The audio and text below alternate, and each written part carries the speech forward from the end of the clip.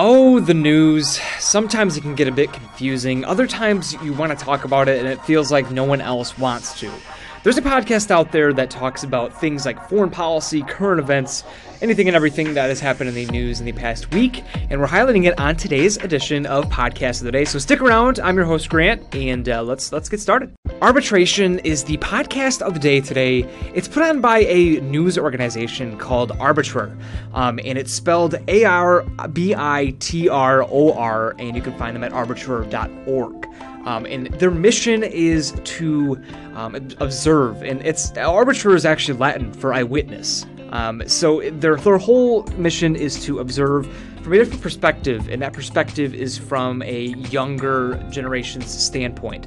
And essentially it takes a critical look at some of the new happenings in the news and puts an opinion on it or just a general analysis over it. And it has been a really interesting thing to look through, and I was looking through there and I found they have a podcast.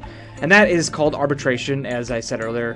And it is pretty much a wrap-up of the week in news. And it's their take on the week's news, foreign policy things that have happened, international news that has happened, all sorts of things. And it gets tons of insight from all of their in-house writers and other guests that come onto the show as well. So it's a nice blend of just different people talking about different topics that have happened in the news. Meanwhile, kind of staying a little humorous. And it's really just a nice hybrid blend of everything from humor to the news and the seriousness of it. And they do it really well. So Arbitration by Arbitror is the podcast. And let's jump into some clips to find out exactly what it's all about.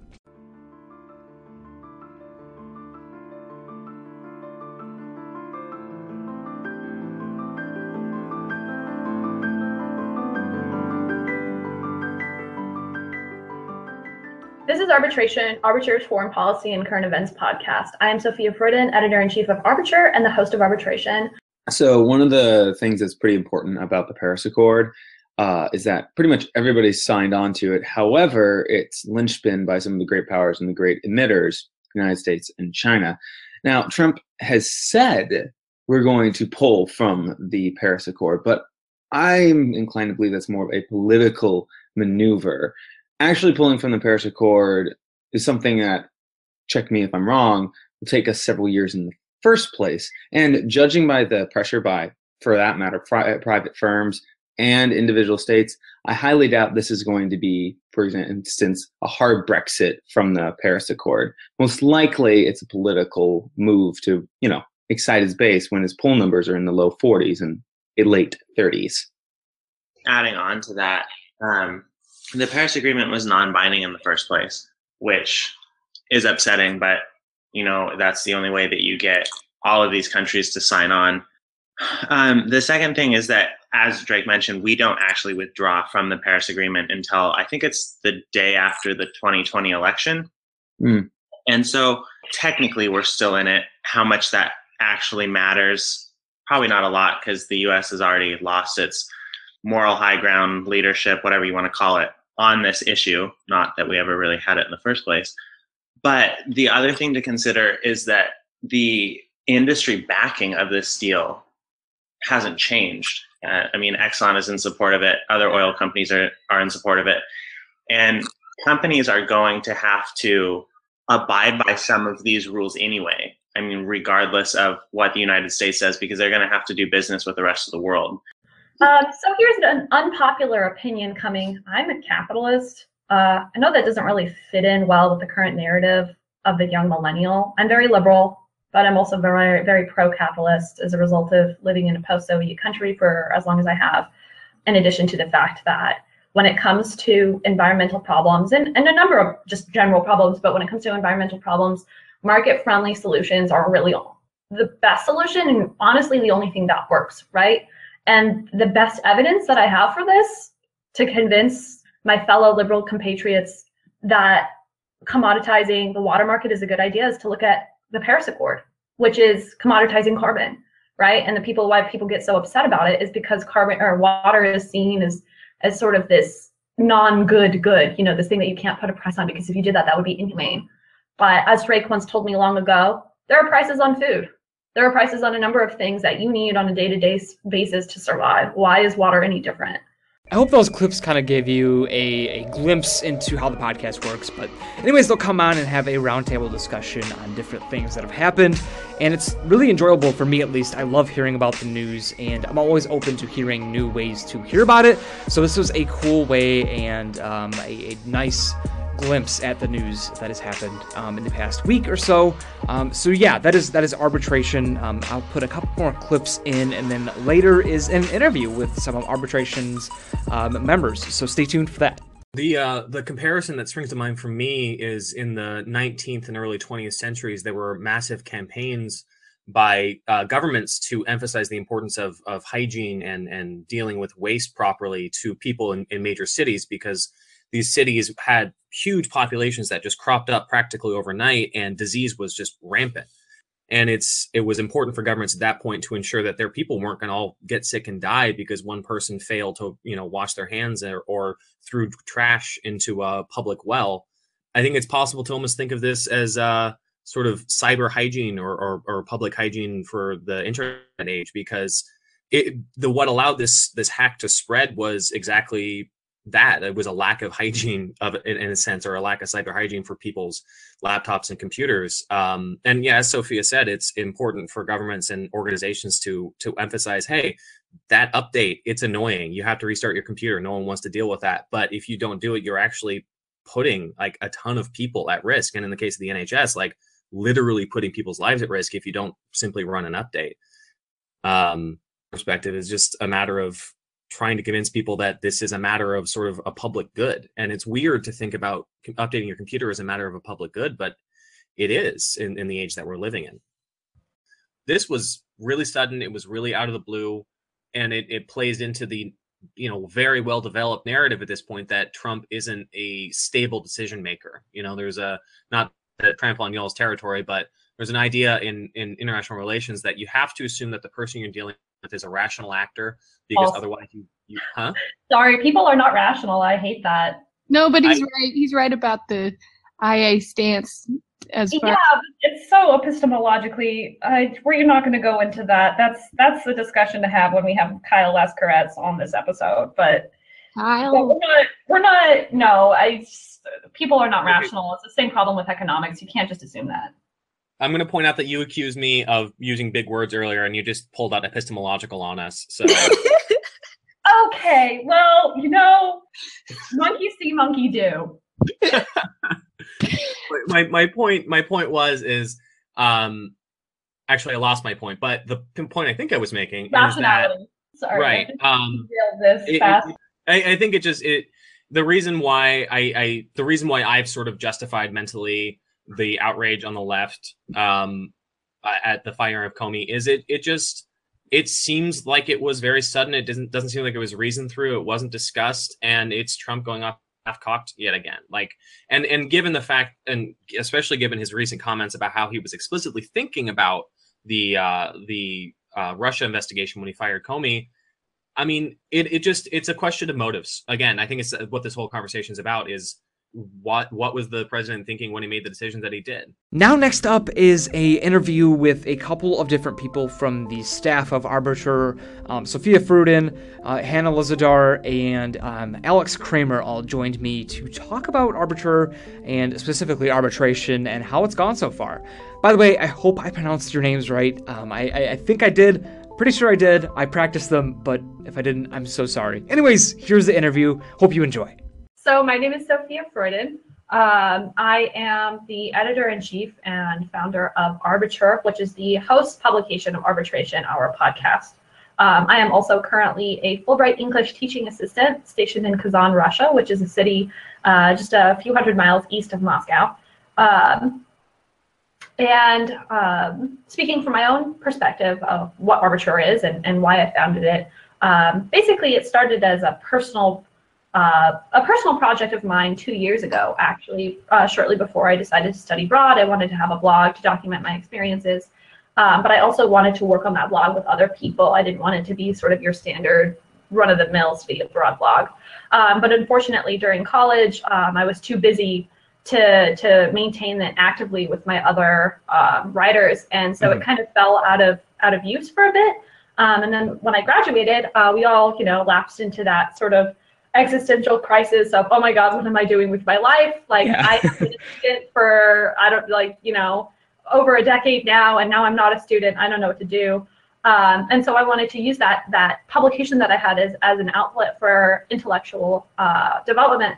But at the same time, there was all of this crazy stuff happening with the 2016 US presidential election and Brexit, and a number of global events that was culminating in this broad discussion of not only the future of politics and policy and Republican, Democrat, whatever. It was also a discussion of how do we talk about information, how do we digest information, what is journalism today in this globalized world where there's so much to consume, you can basically cherry pick the information that you get. And basically what I was noticing out of all of it was just a lot of distrust towards the media, a lot of distrust towards governmental institutions and organizations. And so I wanted to have this sort of, I don't want to call it completely authentic, but a different take on journalism that is conscious of what it's doing as sort of the fourth estate. It's conscious of the fact that there are these problems in society. It's conscious of this distrust. And specifically, I wanted to combine this element of young scholars, this element of here are this group of really qualified individuals who know what they're talking about. It's not just the CNN effect. It's not rooftop journalism. These people are qualified to talk about what it is they talk about. And are really invested in their fields and invested in the future. So all of that combined, that was Arbiter, revamped, rebooted, ready to go in summer of 2016. And now, almost a year later, we've started Arbitration, our podcast. And maybe someone else wants to take the talking stick and talk about arbitration.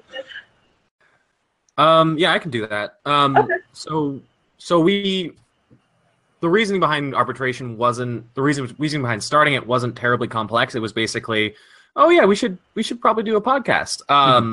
And the reason why it makes sense for what we're doing is if we're trying to engage in sort of a greater connection with the world and taking advantage of all the resources available to people like us, young people who are on the internet, who have access to the globe, through a laptop, it only makes sense to do something like podcasting, which is such a great way to meet, reach out to so many different people and start so many different conversations.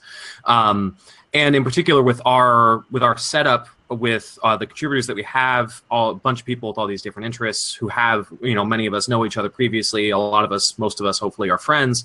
So because of that, because we have our own areas of expertise, but we have a lot of overlap in terms of interests, getting together on a weekly basis to talk about current events, to share knowledge, and to hopefully get that knowledge out to the rest of the world, it just fits so perfectly with the podcast format.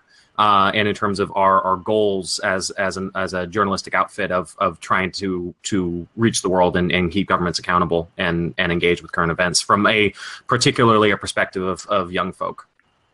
Gotcha. And also I should probably do my bit about who I am.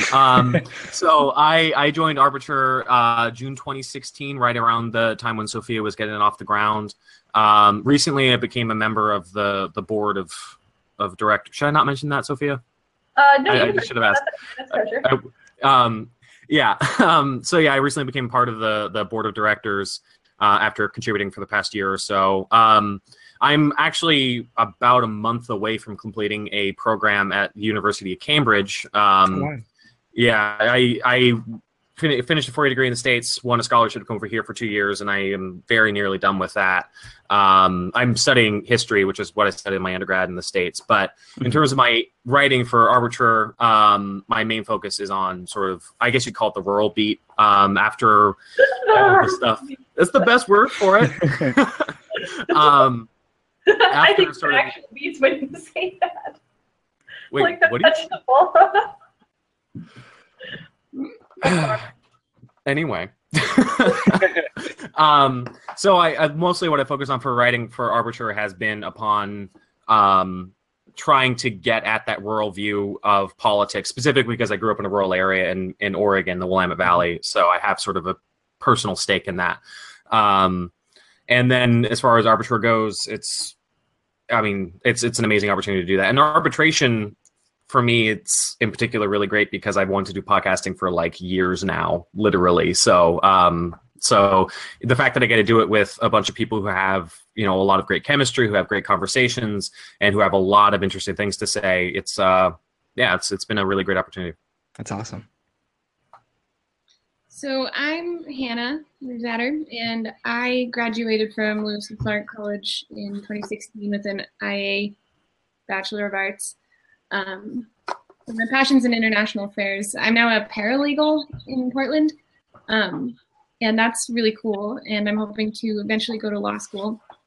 For Arbitrar, I'm a contributing editor and a variety of other things, I think, in terms of social media and podcasting and a little bit of everything. It's really fun. Gotcha. And I started around the same time Alex did, I think, at Arbitrar. And I was having one of those kinds of existential crises after crises. There are many.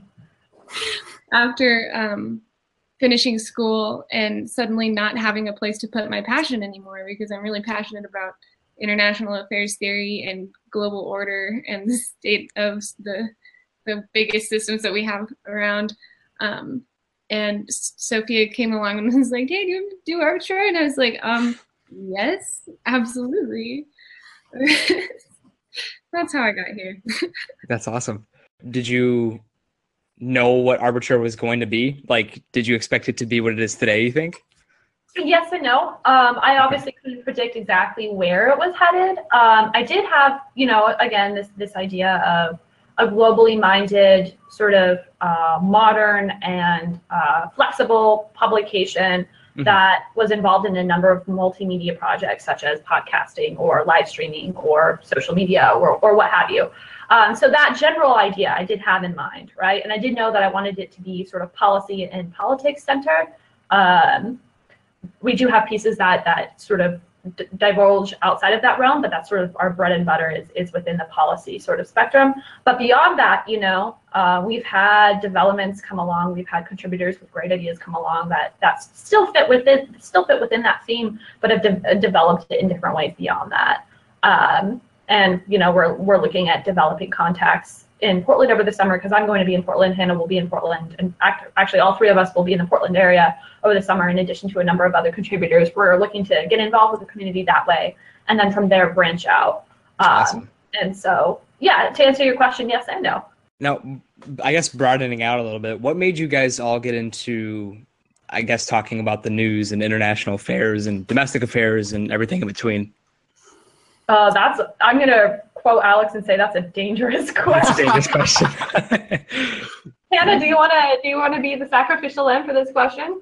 Sure. Well, I guess it started with school for me. My dad is also a writer, so I had a bit of interest in just writing in general. But then I found some sort of strange and surprising passion for international relations via our wonderful professor, Cyrus Partovi, from Lewis and Clark College, who, I don't know what he did. I think he cast some sort of magic spell upon me or something. Waved a little wand, and all of a sudden I was hooked. And I've not been able to stop paying attention to foreign policy and the relationships that states have with each other as entities, because especially nation states tend to act like kindergartners, and I just think it's a really fun thing to study. Totally. That's a short way to put that. Would you guys agree?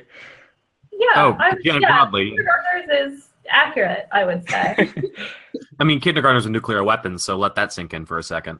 Okay, but only a couple of them have nuclear weapons. Enough. No.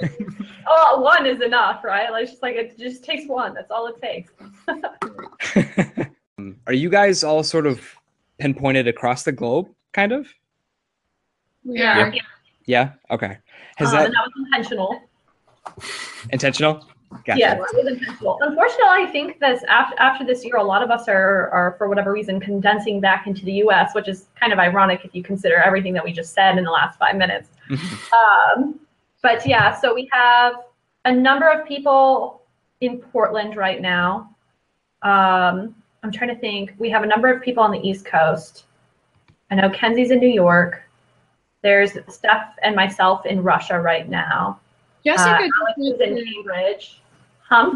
Jessica just went somewhere. She just left for somewhere. Israel. Jessica's in Israel right now. I mean, we have 2 people on vacation right now. We have Julian's on vacation in Europe and Jessica's on vacation in Israel. They're not permanently or for a long, they're not long-term stationed in those locations. But yeah, we're spread across like 8 different time zones, I want to say, in 3 different continents. So that's why we decided to have this on a Saturday. Well, I think that's such a cool dynamic, and definitely, I would say, helps you in the whole international game. Yeah, hopefully it doesn't hurt us. I volunteer to go abroad next. All right. You take it, Hannah. I want to go home so bad. I miss my nice Green Valley very badly. We can switch places. Okay. Do you think it's provided a perspective on your coverage of certain things that otherwise you wouldn't have? Yes, being all spread across everywhere. Definitely, I think. Yeah, as you're speaking as someone who's not only abroad, but I'm abroad in a very specific country right now. Given everything that's happened in the past year and a half or so, it's been a roller coaster of an experience being in Russia right now. And it's just, of course, in general, because this is my second time living in Russia. I've studied abroad in Russia 2 years ago for four months, like very standard study abroad experience as far as that goes. But both times, you gain an in-depth knowledge of what's going on within the country, what people are talking about, what is being said. That's all said and done and very standard. But what's interesting is just given the sort of renewed tensions between the U.S. and Russia, not only over Crimea or Syria, but now the 2016 election, it's been interesting to gain insight to this degree and to be so, like, my life and what I'm doing as a Fulbrighter is so very relevant to all of this. And that's been a meta experience, to say the least. I feel like I'm living this thing that I've been studying for the past 4 years. And that's, both terrifying and exciting. Yeah, I mean, for me, I was in the UK in the lead up to the referendum on Brexit. And then I was home when Brexit actually occurred, and I was talking with all the people I know over here after it happened. And then I come back over here for the fall, and then the U.S. election happens, and I'm talking to everyone back home about their responses to the U.S. election. So I've sort of had near misses on like being actually directly present for two of the biggest political events of the last year or last 12 months. At the same time, I've had contact with people who are directly impacted one way or the other. I have a friend over here whose family might lose their farm because they aren't going to get EU subsidies anymore because the UK government doesn't provide those and the EU does, and then at home, growing up on a farm and being around people of Hispanic descent or who aren't necessarily in the country legally, and then listening to their responses to the election of Donald Trump and the consequences that might have for them and their families. Being abroad and especially in the US and the UK, two of the places that have been most racked by political change most recently.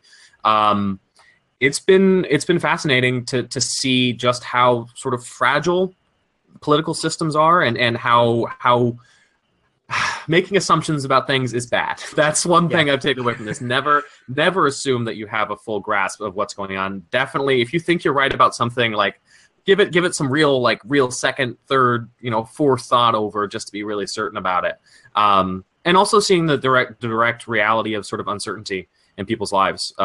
Especially, I mean, again, a lot of people with Brexit over here, I know people who were going into the financial services or financial institutions after graduating Cambridge, and now that Brexit might happen, those people might not be able to get a job because a lot of financial institutions might be bailing out of London because if Brexit occurs, there's a lot that, it's no longer as attractive as being located on the continent. So yeah, seeing the direct reality of what might otherwise be an abstract political story has been very fascinating over the last 12 months.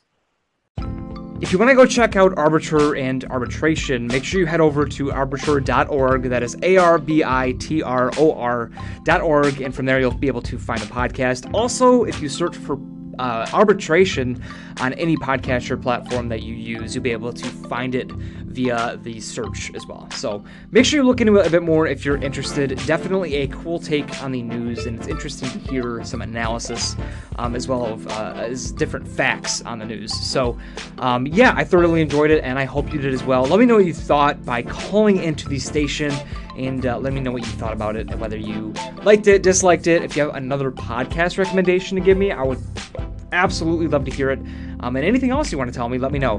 But anyways, I will catch you tomorrow for a brand new episode of Podcast of the Day. But until then, make sure you check out some other stuff on Anchor. We're always making cool audio for your ears every single day. And yeah, so I'll catch you back here tomorrow for a brand new edition of Podcast of the Day.